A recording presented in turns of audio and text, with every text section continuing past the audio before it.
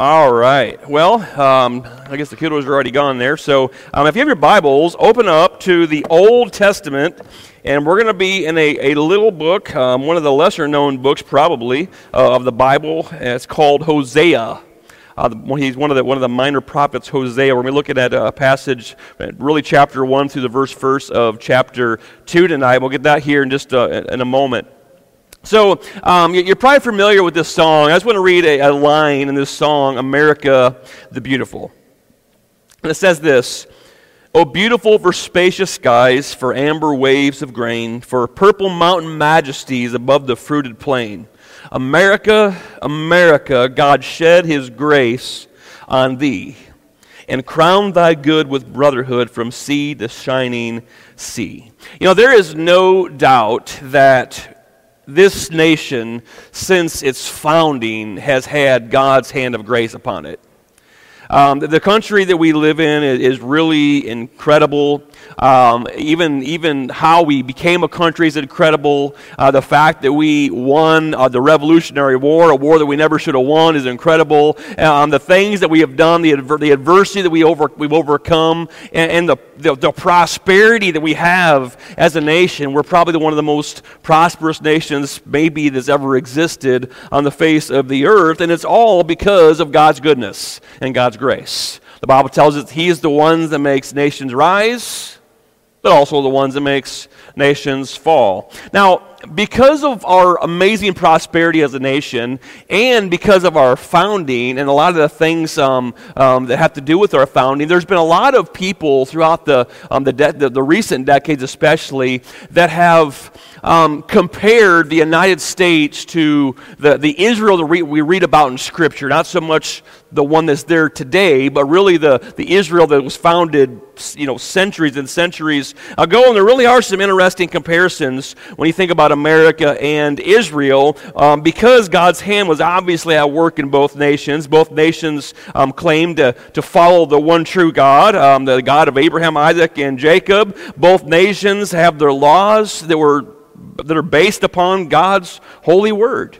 I'm not sure if you know that, but even our Constitution, the Bill of Rights, all those things that go way back to our founding very, very much came out of Scripture. And those things and then a whole bunch more, there's a whole bunch of amazing comparisons between Israel of old and the United States. Now, some people, because of that, there's this, I guess, the theological thought that America has replaced Israel in God's overall plan, which is completely false, as we'll see today. Israel still is God's chosen nation, chosen people, as we are as Christians, but there are some really unique comparisons when it comes to America and Israel of old. And what's cool about that is that when we get in Old Testament books, sometimes it can be hard to read these and go, what in the world does this have to do with us? We're talking about stuff that was written like 3,000 years ago to a nation that's in the far, Middle East, and what does this have to do with us? But because of the unique comparisons between them and us, it really gives us a unique ability to bring some application for our lives even today in 2022 that are pretty cool, and we'll see that as we get into this book here in Hosea. So let's go ahead and read the chapter here, Hosea chapter 1. As you see, it'll be a very interesting story. Maybe you've never heard it, but it's one of the most unique stories in all of Scripture. So it says this, starting in verse 1. "The Lord gave this message to Hosea, the son of Beeri, during the years when Uzziah, Jotham, Ahaz, and Hezekiah were kings of Judah, and Jeroboam, son of Jehoash," I love those names, "was king of Israel." Starting in verse 2, "When the Lord first began speaking to Israel through Hosea, He said to him, 'Go and marry a prostitute, so that some of her children will be conceived in prostitution.' And this will illustrate how Israel has acted like a prostitute by turning against the Lord and worshiping other gods. And so Hosea married Gomer, the daughter of Diblaim, and she became pregnant and gave Hosea a son. And the Lord said, 'Name the child Jezreel, for I'm about to punish King Jehu's dynasty to avenge the murders he committed at Jezreel. In fact, I will bring an end to Israel's independence. I will break its military power in the Jezreel valley.' And soon Gomer became pregnant again and gave birth to a daughter. And the Lord said to Hosea, 'Name your daughter Lo Ruhamah,' which means not loved. For I will no longer show love to the people of Israel and forgive them, but I will show love to the people of Judah. I will free them from their enemies, not with weapons and armies or horses or charioteers, but by my power as the Lord their God. In verse 8, after Gomer had weaned Lo-ruhamah, she again became pregnant and gave birth to a second son, and the Lord named him Lo-ami, not my people, for Israel is not my people, and I am not their God. Yet the time will come, here's the good news in verse 10, when Israel's people will be like the sands of the seashore, too many to count. And then at the place where they were told, you are not my people, it will be said, you are children of the living God. And then the people of Judah and Israel will unite together. They will choose one leader for themselves. They will return from exile together. What a day that will be, the day of Jezreel, when God will again plant his people in his land. And in that day, you will call your brothers Ami, my people, and your sisters Ruhamah, the ones I love. Let's pray, and then we'll get into it. Father God, thank you so much for your word and just for the instruction that it gives us today. God, I pray that you would give us application. Most importantly, God, I pray that you would speak. God, my words have no influence and no power, God, but it's through your word and through your Holy Spirit speaking through me, God, that lives are changed, hearts are touched, and minds are worked in, God. So I just pray that you would reign in our hearts and minds and reign in this service, and let it be all to your glory. And we pray these things in Christ's name. Amen. So, interesting story, right? Who's ever heard of that? Who's ever read that in Scripture? So maybe not a ton of us, right? So this is very interesting. Now, who was Hosea? Hosea was a prophet. Essentially, he was a messenger of God at the time when Israel and Judah were split. So under King David, under King Solomon, there were one nation. After Solomon died, the nation was split. You had a lower kingdom, which was the kingdom of Judah, who had its own kings. The northern kingdom of Israel, which also had their king. This was about from 755 BC to 715 BC when Hosea was there as the prophet. Now, he was a contemporary of Isaiah, which is probably a little more well-known prophet because he has a huge book, like 60-some chapters in the Old Testament. But he was the prophet in Judah, while Hosea was the prophet there up north. Now, Hosea means, his name literally means to save or to deliver, and had the nation of Israel heeded the warning of his message and turned from their evil, they would have not ended up the way that they did, as we will see here. However, as Hosea warned, the destruction of Israel that he prophesied in this book ultimately occurred in 722 BC when the Assyrian Empire came in and destroyed them. Now, before we get into our actual story here in chapter 1, the story of Hosea and his wife, there's some context needed to really make this story make sense. And so what I want to do is just take a few minutes and give you a little bit of backstory on the situation in Israel. So Israel at this time, again, we're talking about 755 BC or so in this particular time frame.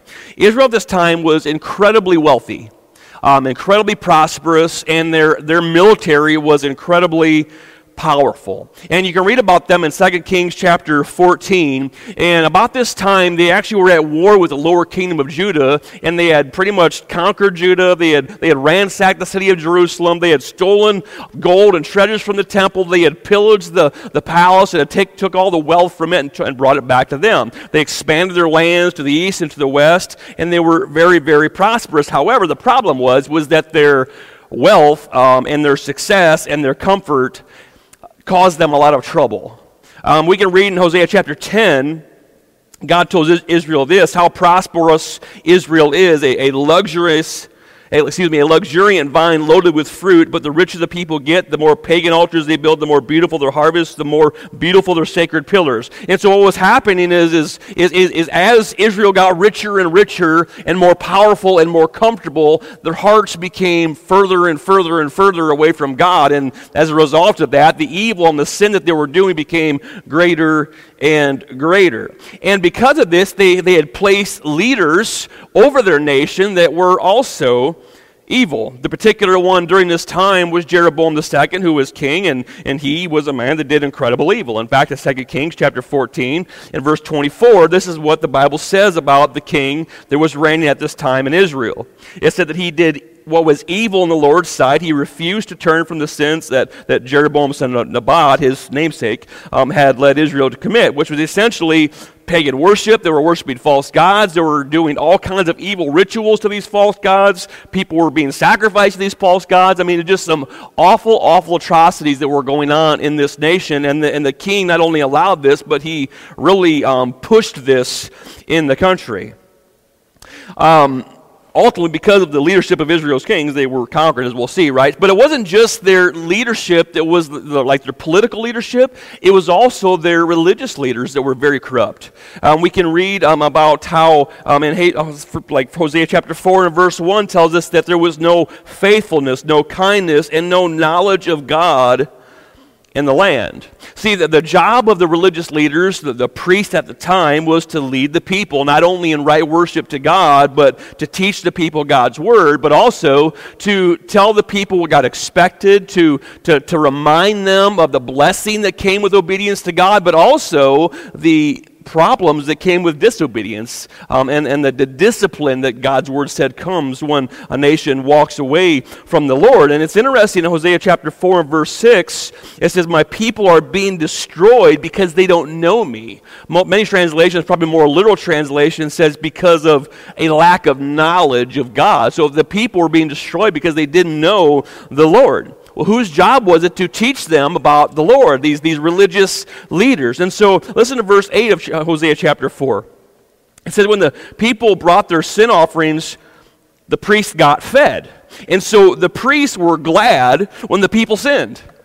And so these religious leaders that were supposed to be worshiping God and having the people lead them in worshiping God were glad when the people sinned because it made them rich. And so they're rich and they're comfortable off of the people. And the result of this was that the people essentially chose to follow the leader, and they turned their backs on God and followed the pagan gods of the surrounding nations instead. And in chapter 4, it tells us this about the people there in Israel. Verses 12 and 13 of Hosea chapter 4 says that this is what God is speaking about these people. They ask a piece of wood for advice. Meaning they would carve a picture of some made-up god, and then they would talk to that piece of wood that they had just carved to ask them for advice. I know it sounds crazy, but people still do it to this day.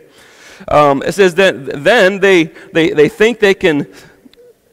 They think a stick can tell them the future, right? Longing after idols has made them foolish. They have played the prostitute, serving other gods and deserting their God. They offer sacrifices to idols on the mountaintops. They go up into the hills to burn incense in the pleasant shade of the oaks and poplars and terebinth trees. Sounds good, right? Except for the last part of this verse that says, that is why your daughters turn to prostitution and your daughters commit adultery, because these poplars and oaks and terebinth trees were actually a place of worship, these high places where they would worship the goddess Ashtoreth.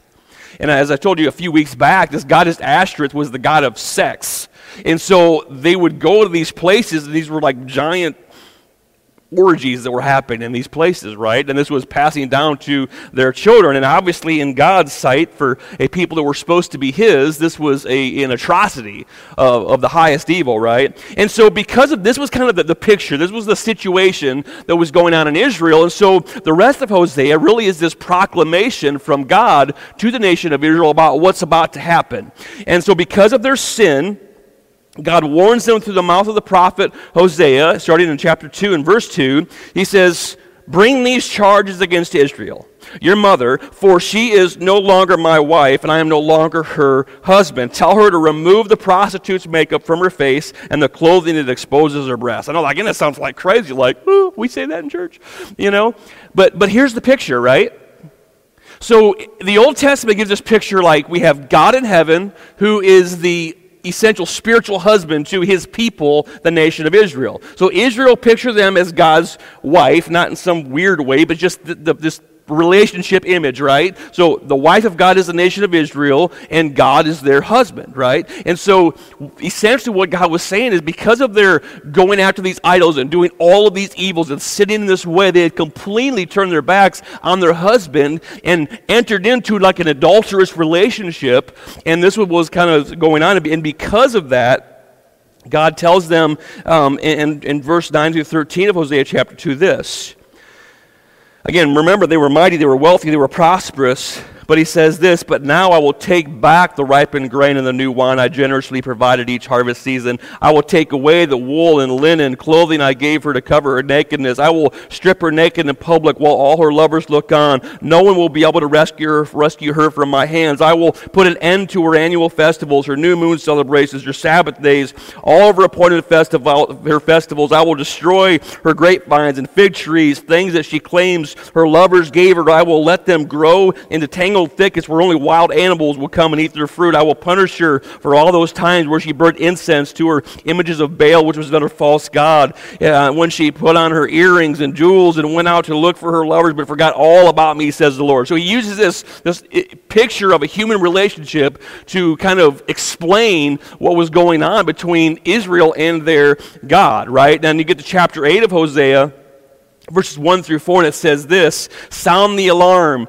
The enemy descends like an eagle on the people of the Lord, for they have broken my covenant and have revolted against my law. Now Israel pleads with me, help us, for you are our God. But it's too late. Verse 3 says, the people of Israel have rejected what is good, and now their enemies will chase after them. The people have appointed kings without my consent and princes without my approval. By making idols for themselves from their silver and gold they have brought about their own destruction. So this was the situation in Israel. And this is the proclamation that God had made through the prophet Isaiah. And it sounds awful, right? Like, why would God do something like that? But here's what you need to understand. This prophecy came like 20-some years before it actually took place. In fact, these words from Hosea were God's warning to the people, and he gave them like 2 decades to turn back to him. And had they turned back, God would have relented. I'm sure of it, because of the book of Jonah, which is another one of the prophets in the Old Testament, where he was supposed to prophesy destruction to the nation of Nineveh, which was Assyria. These people that were evil, like they would kill people and then skin them alive and skin them, and then they put like their skins on their walls. I mean, we're talking about evil people. Jonah goes and preaches to them. They, from the oldest to the young, from the greatest to the least, they get on their faces before the Lord and repent, and God relents from his anger and doesn't judge them.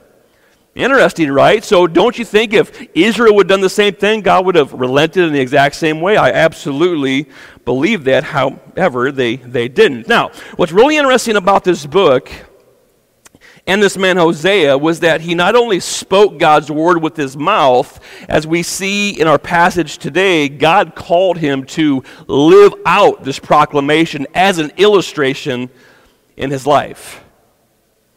So the illustration of Hosea's life to the people, we see starting in verse 2, when God told him to go marry a prostitute. I mean, God asked us to do some crazy things, but to go marry a prostitute is got to be one of the craziest, right? So why would God do that? I mean, now literally this means a wife who will prove herself to be unfaithful. And clearly, as we see in here, it seems to say that this wife is going to have illegitimate children as well. I mean, how about that request, fellas? What would you say to God if God came to tell you that? Looking for a wife? Go over there to that house, you know? Kind of a crazy one. But all of this was for a purpose. And the purpose was to a picture illustration of what Israel was doing to their God. And if you think about this, what an incredible witnessing tool this had to have been for Hosea. Because as Hosea was sitting down on a corner talking to his buddies, and his buddies saw the woman that he was with, can you imagine what they said to him? What are you doing? There's some honorable women in Israel. Why in the world would you choose her? Don't you know what she's out doing in the streets? Don't you know she's not being faithful to you, Hosea? And guess what this gave him the opportunity to do? Yeah, and let me tell you what this is all about, right? So Hosea listens, and he's obedient. In verse 3, he goes and marries a woman named Gomer.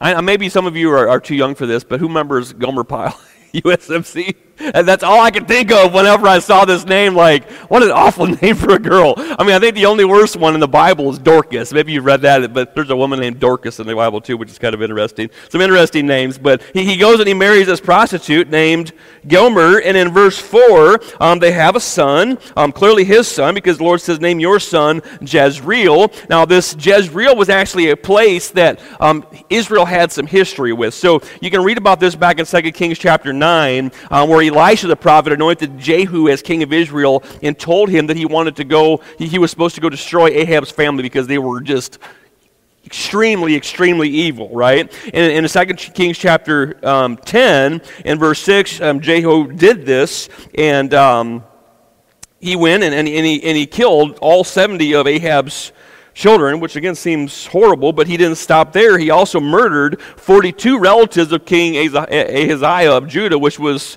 one of the heirs of King David, and for this, God was saying, look, you're going to be judged for this. In a way, they're judged, as you can see in verse 5, specifically, is that they would lose their independence, their military power was going to be gone, and essentially they were going to be destroyed in a similar manner that they had done these atrocities to these people, the sons of King Ahaziah. And so verse 6 then, Gomer has another daughter and names her Lo-Ruhamah. Lo means not, and meaning not loved or no sympathy towards. And so the idea here is not so much about a feeling of love, but rather the way God expresses the love towards his people. And the idea here was that God was saying, I'm no longer going to show my love to Israel like I have in the past. I'm no longer going to forgive. I'm no longer going to look past her sins and her atrocities. You know, one of the maybe underappreciated verses in the whole Bible is in Psalm 103 and verse 10 that tells us that God does not punish us for all of our sins. He does not deal harshly with us as we deserve. And I don't know about you, but I know me. And I know that I do a lot of dumb things, and I am grateful that God doesn't zap me for every stupid thing that I do. Because I think I'd be in trouble. How about you? Yeah. Well, God had overlooked a lot of atrocities in Israel's past. I mean, a lot of sin for literally a couple centuries now, a couple hundred years of evil. And he says the time is up. Now, we get to verse 7, and God says there that I'm going to destroy you, no longer going to forgive you, no longer going to show you love, but I will show my love to the people of Judah, where he goes on and says, I will flee them from their enemies, not with weapons or with armies or with horses and charioteers, but by my power, says the Lord. And just listen to this in 2 Kings chapter 19. It says this came into reality a few decades later when the army of Assyria came against them with a vast army, and this is in 2 Kings 19. However, at the right time when Judah thought they would receive the same fate as their northern cousins of Israel that they did a few years earlier when Syria destroyed them, and well, here's what happened. And instead of Assyria taking over Judah, God sent an angel of the Lord that went out and killed like 185,000 Assyrian soldiers and destroyed them right in front of the nation of Israel. I mean, it's an incredible miracle, and they turned around with their tail between the legs and left, and that's kind of what this passage is talking about. Not a lot to do with what we're talking about today, but just for some context, right? But then you get down to verses 8 and 9, and it says that Gomer had a second son, a third child, and named him Lo-Ami, which means, again, that Lo meaning not, my people. Israel had been in a covenant relationship with God at this point for like 1,000 years, but now God was saying to this generation at least, my covenant with you is over. You're no longer my people. And this is kind of the idea that just because they had Jewish blood didn't mean they were God's people. In Romans chapter 2 and verse 28 and 29, it talks about just because you have Jewish blood doesn't make you God's people, right? And so this relationship that God had with Israel wasn't just about a bloodline. It was about a spiritual connection between him as their God and them serving him as that. And these people hadn't done that. So God was said that the covenant with this generation at least was over. And the result, in 2 Kings chapter 17, Assyria invades. They kill many people. They took the people of Israel prisoners and slaves back to their land. It was an awful thing. And in fact, you can read about this in Amos chapter 4, verses 2 and 3. It kind of gives us the idea of the devastating way this took place. The sovereign Lord has sworn this by his holiness, Amos says. The time will come when you will be led away with hooks in your noses. Every last one of you will be dragged away like a fish on a hook. You will be led out through the ruins on the wall. You will be thrown from your fortresses, says the Lord. I mean, can you imagine that? Not only are they destroyed, but they have hooks going through their noses. Other passages talk about how they have hooks in their jaws, and they're led away with ropes. Their women were given in marriage to Assyrian people. Then they were all mixed and everything else, and it was just an awful, awful situation. And to this day, they're known as the 10 lost tribes of Israel because they've never regained themselves as a nation, as a people. Their heritage essentially has been lost, right? Now, I'm sure you're thinking maybe up to this point, what a depressing message. Like, wow, this doesn't sound like a very encouraging thing. What does this really have to do with us? But I'm telling you that it has a lot to do with us, as we'll see here in a few moments. But the good thing, even for Israel, even to this day, is that proclamation to those people back then, it wasn't a permanent, eternal proclamation because of the rest of the chapter. Look at verses 10 through the rest here. In verse 10, he says, "Yet the time will come when Israel's people will be like, again, what? The sands of the seashore. So a nation destroyed, to being a nation, they have too many people to count." He talks about in verse 10 how they were once not by people, but now they're going to be children. They're going to be called children of the living God. In verse 11, then the people of Judah and Israel will be united together. So no longer at war, but united as one. Then they will choose one leader for themselves. Who do you think that's going to be? The Lord himself. And this is what a day that will be, when the day of Jezreel, when God again will plant his people in the land. So that first son named Jezreel, which meant judgment, now has a completely different meaning, where he says he's going to come and plant these people back in the land. And then you get to verse 2, it says, "In that day your brother, you're going to call your brothers not Lo-Ami," not, right? What lo means not, but you're going to call him loved again that day, or not. That was the Ruhamah. Ruhamah meant loved. So when he goes on and says, and you're going to call your sisters Ruhamah, the idea is the ones that were not loved are loved again. The ones that were not my people are going to be brought back and be my people again. So what's this all talking about? All of this points to some time in the future when God is going to draw the descendants of Jacob, the nation of Israel, back into relationship with himself. And in that day, all the promises that God had made to Abraham and to Isaac and to Jacob and to Moses and to David, they're all going to be fulfilled.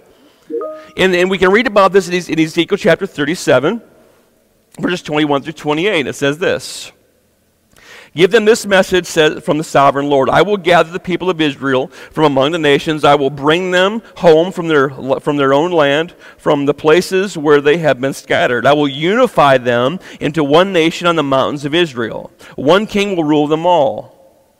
No longer will they be divided into two nations or into two kingdoms. They will never again pollute themselves with their idols and vile images and rebellion, for I will save them from their sinful apostasy. I will cleanse them, and then they will truly be my people, and I will be their God. My servant David will be their king, and they will have only one shepherd. They will obey my regulations and be careful to keep my decrees. They will live in the land I gave my servant Jacob and the land where their ancestors lived. They and their children and their grandchildren after them will live there forever. Generation after generation, and my servant David will be their prince forever. And I will make a covenant of peace with them, an everlasting covenant. I will give them their land and increase their numbers, and I will put my temple among them forever. I will make my home among them. I will be their God. They will be my people. And while my temple is among them forever, the nations will know that I am the Lord who makes Israel holy."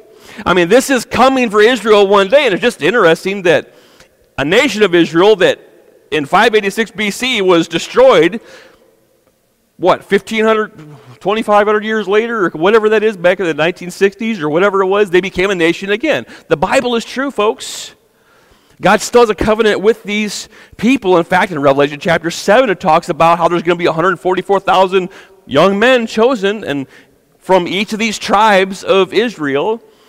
It's going to be more than 144,000, because that's just talking about the men, not including the women and the children and everything else, right? And so this is a promise. So this destruction that came to Israel at one point, there's going to be a day when God restores them, not to their former glory, but to a place that they had never even seen before. This is coming.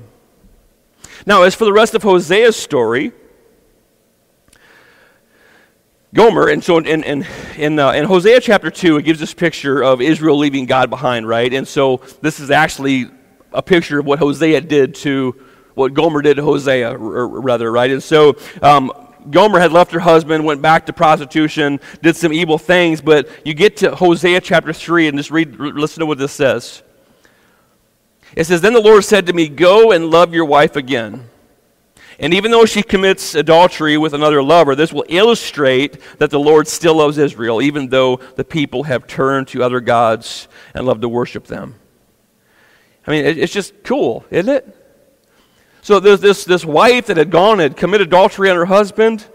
God says, go get her, because I don't want them just to picture me as a God of judgment. I also want them to picture me as a God of redemption.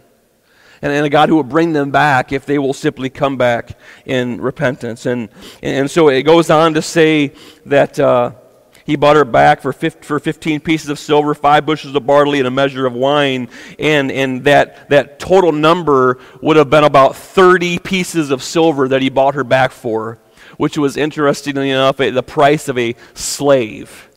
It's an interesting number, because that's what Judas sold Jesus out for, was also 30 pieces of silver. And what did Jesus come as? A slave. He said, that's what he says. I have come as a slave. I've come as a servant, right? It's just kind of an interesting number. So in here, it talks about how this picture of God redeeming his people, God bringing them back, right? So verse 4 talks about in chapter 3, this shows that Israel will go a long time without having a king or a prince, without sacrifice, sacred pillars, priests, or even idols. But afterward, the people will return and devote themselves to the Lord their God and to David's descendant, their king. In the last days, they will tremble in awe of the Lord and of his goodness. And so just like Gomer is used as a picture, as a promise to the people that God would restore them, and God would, just like, so Hosea goes and he pays this price to bring his bride back to himself, right? God did the exact same thing through Jesus for his people, and guess for who else? Us. Listen to 1 Peter chapter 1, verses 18 and 19. "For you know that God paid a ransom to save you from the empty life you inherited from your ancestors, and it was not paid with mere gold or silver, which lose their value. It was paid with the precious blood of Christ, a sinless, spotless Lamb of God." And so there's a picture of redemption here, right? And so the gospel is like all over this thing. Because this picture of this story, you have Hosea, picture him as God. You have Gomer, picture them as the people, right? And so what's interesting about the New Testament is this. As we as the church, as Christians, also have the exact same picture imagery with Christ.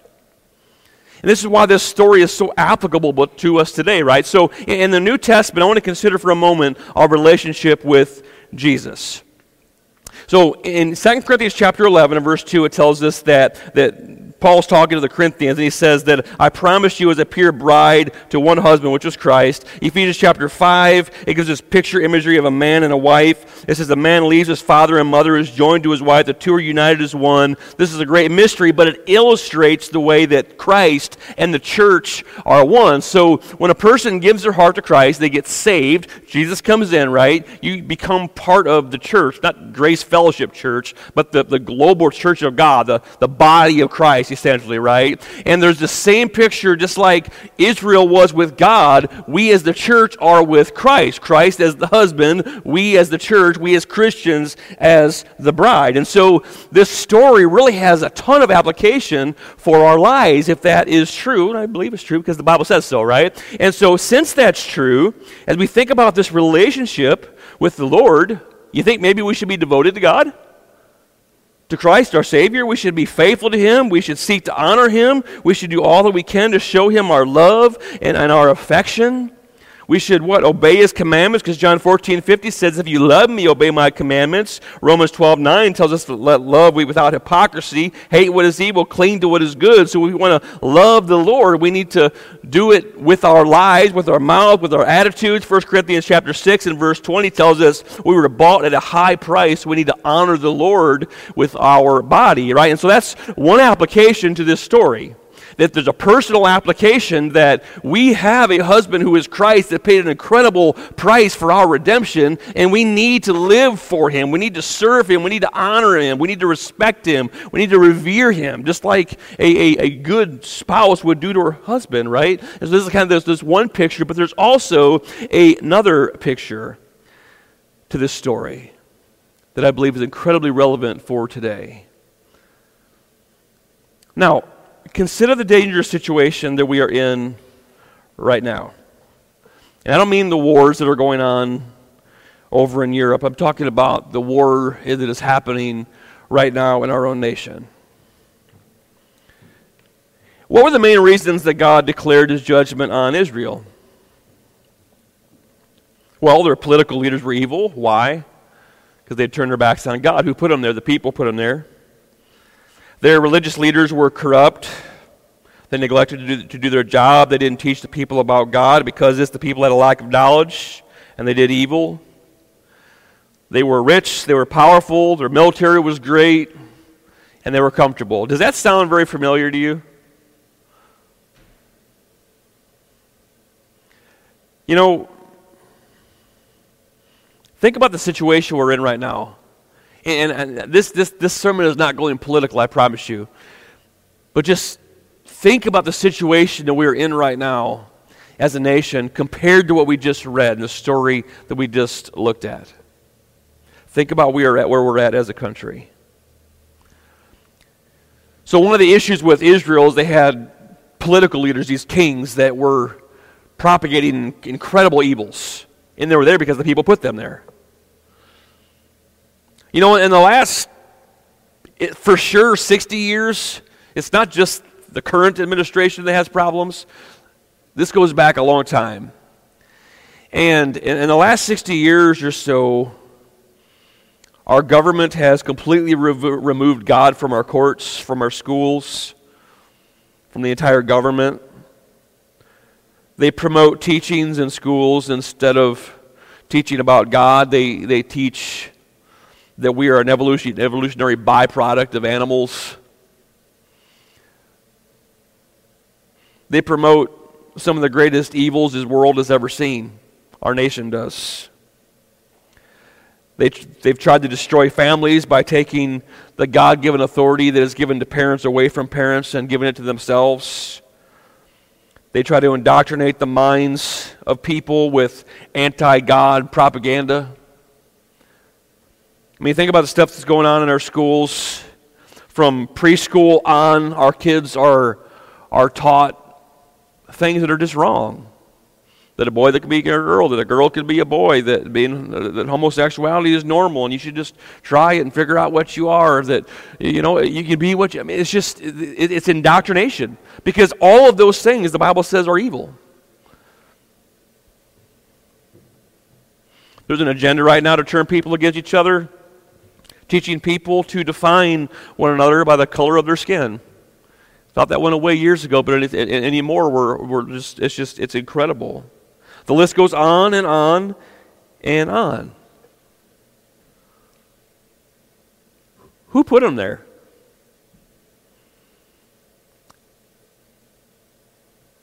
Statistically, to this day, it says that 70% of Americans claim to be Christian.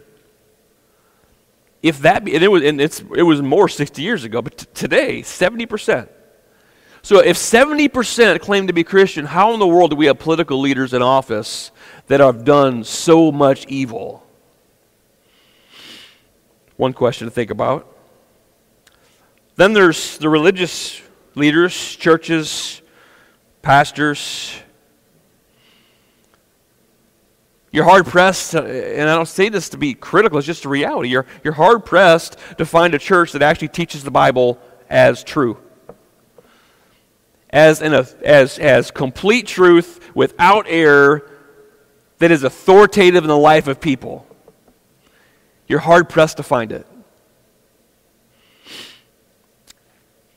Instead, churches everywhere are teaching that God's Word is not authoritative, that it changes, that you can define it by the culture and what's going on, and because of that, churches everywhere have completely turned away from God.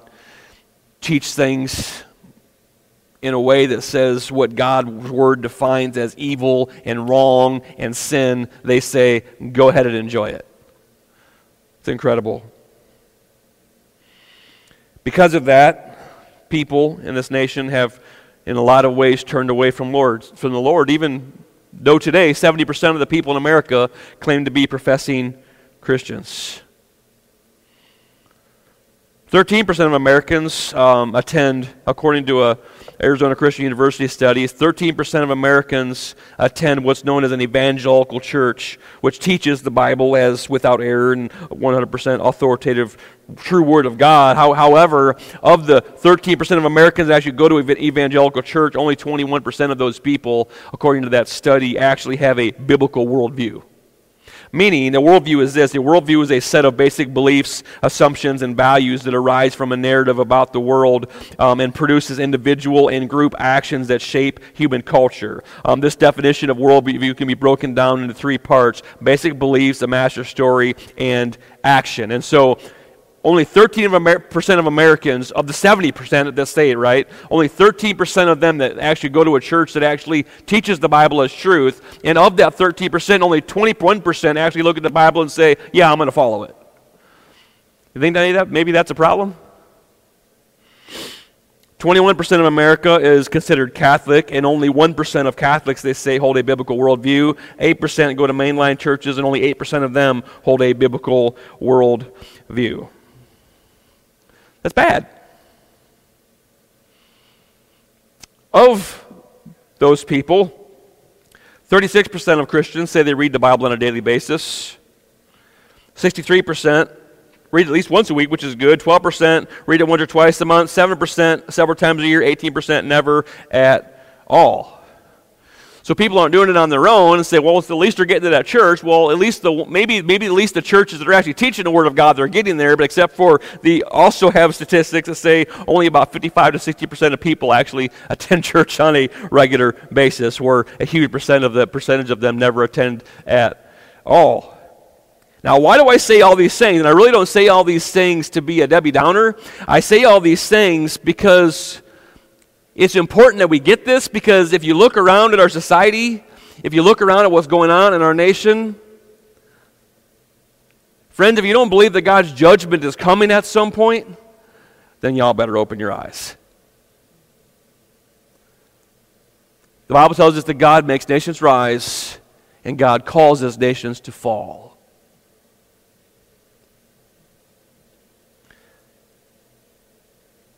As Hosea 4:6, my people are being destroyed because of a lack of knowledge. We have an entire nation of people that claim to be Christian that have no clue what it means to be a Christian, because they've never been taught the Bible. They don't get in the Bible and read it, and so they're living their lives with a worldview that they're serving God. And because these people of Israel thought they were serving God, and they couldn't have been farther away from Him, and because of their actions, God said judgment is coming. And friends, judgment will come to this nation if something doesn't change. However, here is the good news as I close. Israel's proclamation came 20 years before it happened. And if God would turn and not judge Nineveh for their sins because they turned in faith to the Lord, I guarantee you He'll do the same thing for us as a nation as well. And guess who that starts with? If you raise your hand, because that's you and me. It starts with us. We have to be the ones that are the ones promoting change. In 2 Chronicles chapter 7 and verse 14, it says this: if my people, God's people, who are called by my name, will humble themselves and pray, seek my face, turn from their wicked ways, I will hear from heaven, I will forgive their sins, and I will restore their land. I just want to tell you this. I think everybody I talk to says, boy, I hope we can get back to some normalcy again, because our country is crazy. People are angry. Everybody hates each other. There's fighting everywhere. Our economy is going to crap. I mean, everything. We all see it. So what's the answer? Get a different president? That ain't the answer. The answer is for Christians to stand up and be Christians. The answer is for us who say we believe that Jesus Christ is Lord and that God in heaven reigns, is for us to start living like it and acting like it and treating people like a Christian should treat people. We should be kind and generous and loving and caring so that people see the difference in us that gives us the opportunity then to tell them what is different about us, right? Which is Jesus. And so as we think about these things, let's ourselves commit fully to the Lord. Let's ourselves commit to gaining knowledge of God's Word. Let's ourselves commit to helping other people gain knowledge of God's Word. Let's ourselves commit to telling our family members and friends and coworkers and neighbors about Jesus. Let's ourselves choose to not walk in evil, but to walk in holiness and righteousness. Let us choose to be the ones that are seeking God's face in prayer, praying not only for our own lives, but for the lives of the people around us and the lives of the people in our nation and around the world. And let us who are called to be holy actually walk in holiness so that we can be the light of the world that God has called us to be. And then people, as Matthew 5:16 says, they will see our good deeds. They will turn in faith and glorify our Father in heaven when we become the light. So friends, let's not see our nation go down the same path of judgment as Israel. Let's be a generation of change. And let that change start with us. Let's pray. Father God, thank you for this time. Thank you for your word. Thank you, God, for your warnings in it.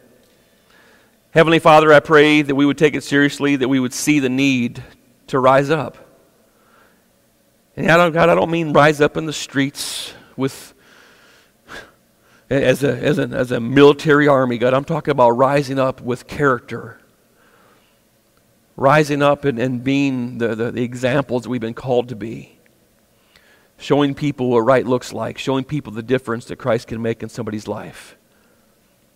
And through that, God, I just pray that change in this nation would start. And that it would start right here.